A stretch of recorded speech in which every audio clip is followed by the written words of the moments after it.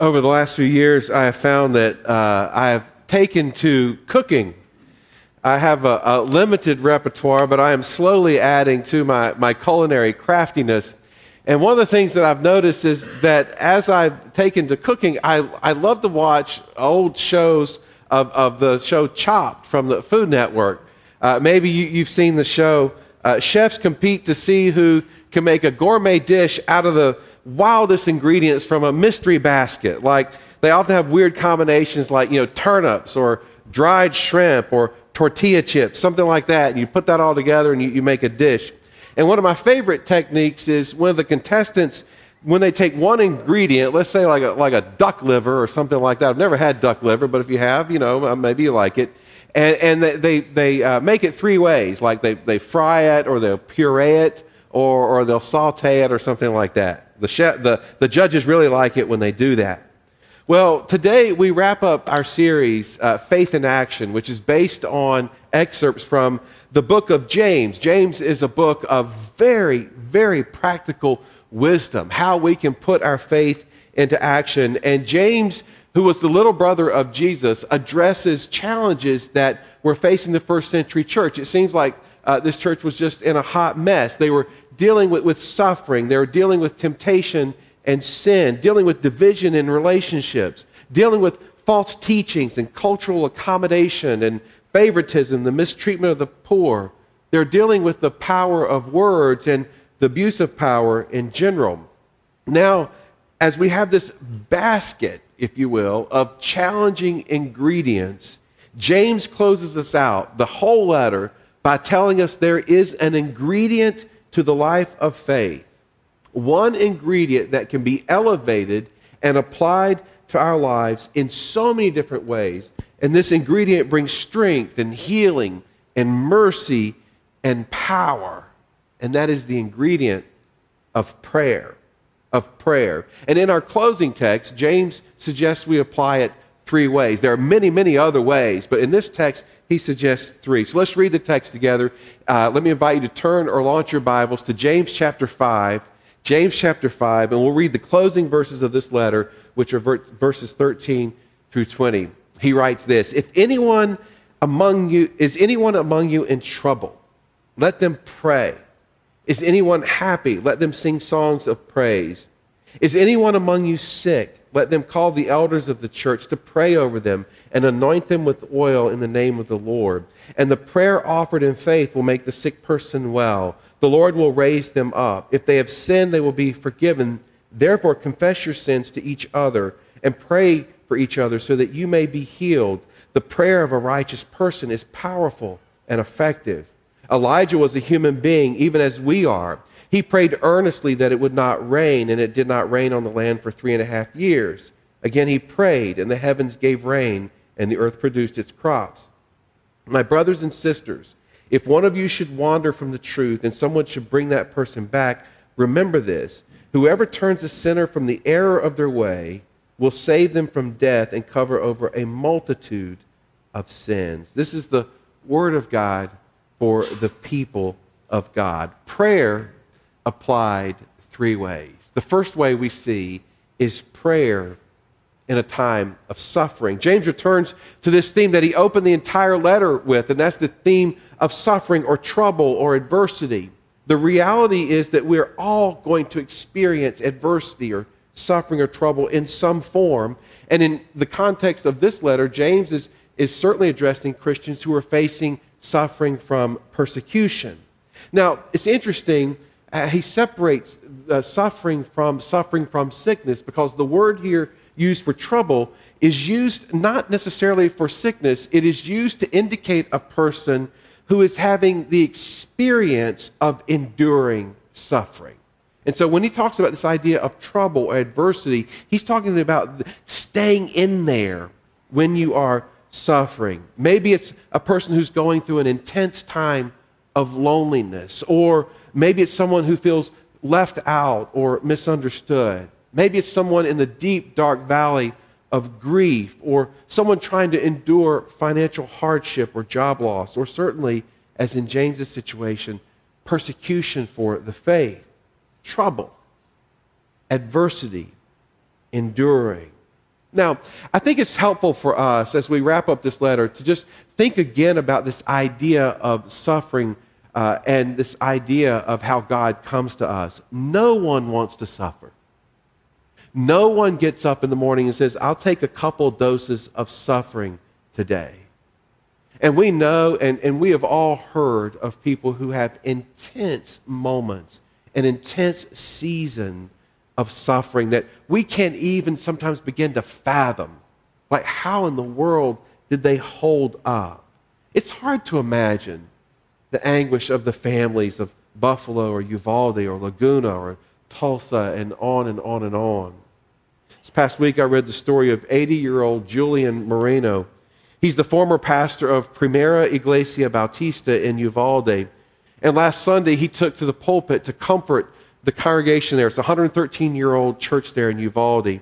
The church lost 2 young students in the shooting. One was his great-granddaughter, and her name was Lexi Rubio. And he said that she wanted 2 things in life. She wanted to be a lawyer one day, and she wanted to go to Australia. He said, I don't understand why she wanted to go to Australia. And he said that he was out working in his garden when he heard the gunshots. And he said right away he knew it was a high-powered rifle because the sound. And he said that when he heard the shooter had gone into the school, he prayed for a miracle. And he said, but God, if not a miracle, help me overcome. If not a miracle, help me overcome. Help me endure the time of suffering. He prayed for the strength. We all know, deep down, we know that God does not shield us from adversity. We know that God does not shield us from suffering. And we know that God does not cause the evil like we've seen in our country over the past few weeks and also around the world in wars and other ways. What we do know is that God will draw near to us in a time of suffering. And what we do know is if we open our hearts and we make ourselves available to the work of God, that God will pour His spiritual graces in us in a time of suffering, and that God will draw us near to Him, and God will just pour graces like mercy and His peace that passes human understanding. He'll pour graces like perseverance and endurance and His love. And what's so fascinating in these moments, that God will even use these moments like this to help us see our life as God sees our life, to help us see our relationships the way God sees our relationships. God will use even these times to help us to prioritize, to draw us away from the things of the world and into His side. God comes to us when we suffer.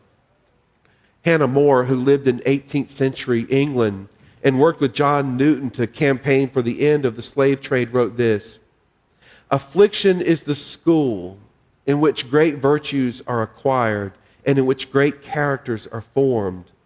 We do not hear of military heroes in peacetime, nor the most distinguished saints in the quiet and untroubled periods of church history.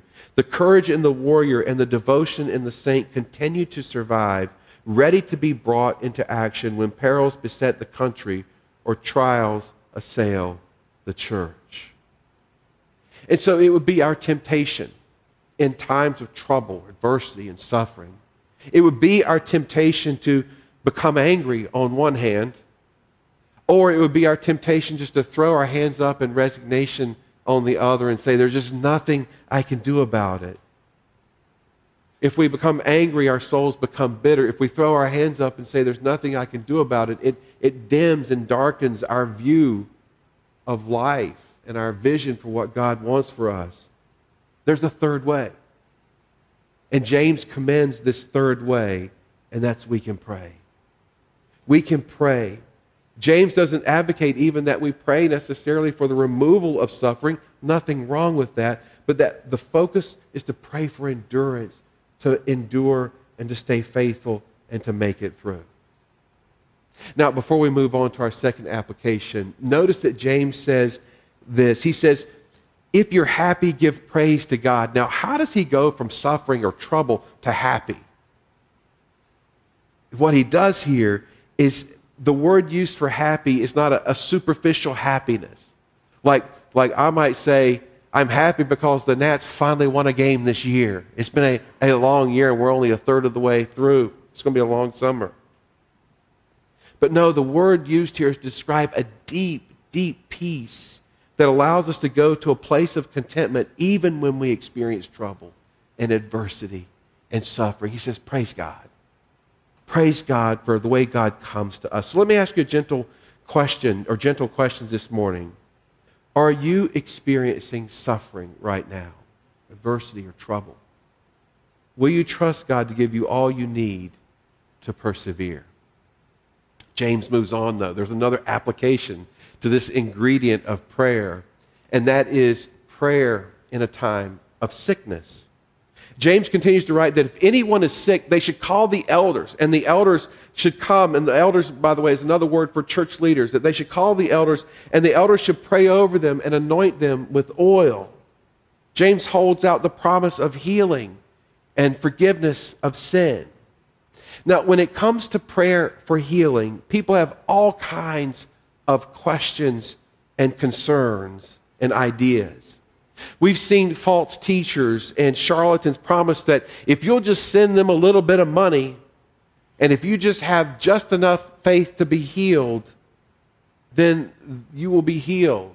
And they take advantage of people in times of sickness, and they're going to have to answer to God for that. These kinds of people make others suspicious and skeptical, not only of God's power to heal, but of faith and of Christians in general. Then there are some of us who come to this subject with a sense of openness, but with a lot of questions. Do I have enough faith to be healed? Please know that healing comes from God and God alone. We offer prayers for healing to God in faith, but the healing does not rest on the faith of the person who needs to be healed, or it doesn't rest on the faith of the person who is praying. It's God's power and God's power alone. Do I have to have a certain kind of oil? Like he says, anoint with oil. No. Again, healing comes from the power of God, not the oil we find to use. The oil symbolizes the Holy Spirit, as we learned today. Can you do it again? So H and then, you got it. Yeah, some of you got it. It comes from the oil represents the symbol of the Holy Spirit. So it doesn't have to be a certain kind of oil. Why is sin mentioned with sickness? That's a big question that comes up with this text, isn't it? Both Jesus and James mentions them together at times. In Matthew chapter 9, some guys bring a man to Jesus on a mat who is paralyzed. And Jesus first says to this man, your sins are forgiven. And then after a dialogue with the religious leaders, he says, okay, now take up your mat and go home. Yet in another episode in the life of Jesus, Jesus heals a blind man, and people ask him, who caused his blindness? Was it his sin or his parents' sin? And Jesus says, no, none. James here mashes them together, healing for sickness and forgiveness of sin. What's going on? Let me paraphrase N.T. Wright here. When someone prays for healing, they are inviting the presence of God into their lives. When someone prays for healing, they are basically desiring for the veil between heaven and earth to be pushed aside and to have an encounter with the holy God. When we do this, when we invite an encounter with God, such as to ask for God to touch our bodies and heal us, when we do this, we should bow our hearts in submission to God and ask God to forgive us of our sins. We should confess our sins to God and desire spiritual healing as well as the healing of our bodies. Does this mean that if you confess your sin and ask God to forgive you of your sins, then you will be healed physically? That's not guaranteed. We are not guaranteed physical healing this side of eternity. We're not. But we are always guaranteed spiritual healing. We are always guaranteed the forgiveness of our sins. We are always guaranteed that God will come and cleanse us. 1 John 1:9, if we confess our sins, God is faithful and God is just to forgive us and to purify us, to cleanse us from all unrighteousness. Richard Foster shared a story about his first experience with healing prayer. It involved a man who commanded 33 troops in World War II. And one night in battle, they were pinned down under gunfire. And this man prayed to God all night. He prayed to God that God would spare his troops. Only 6 troops and this man survived. This man then became an avowed atheist. And it left him unable to sleep for decades. He encountered Foster, and Foster said, "Can I pray for you?" And the man agreed, and so Foster prayed for him. And then at the end of the prayer, Richard Foster he said he just added this sort of as an add-on, a tagline before the amen. And he said, "And let him have a good night's sleep tonight." Well, the man came back to Foster a week later. He said he's been sleeping soundly every single night, and he wakes up every single morning singing a hymn. He said, "I am happy for the first time in 28 years. That's healing. Healing comes to us in the form of physical healing, emotional healing, mental healing, and yes, spiritual healing.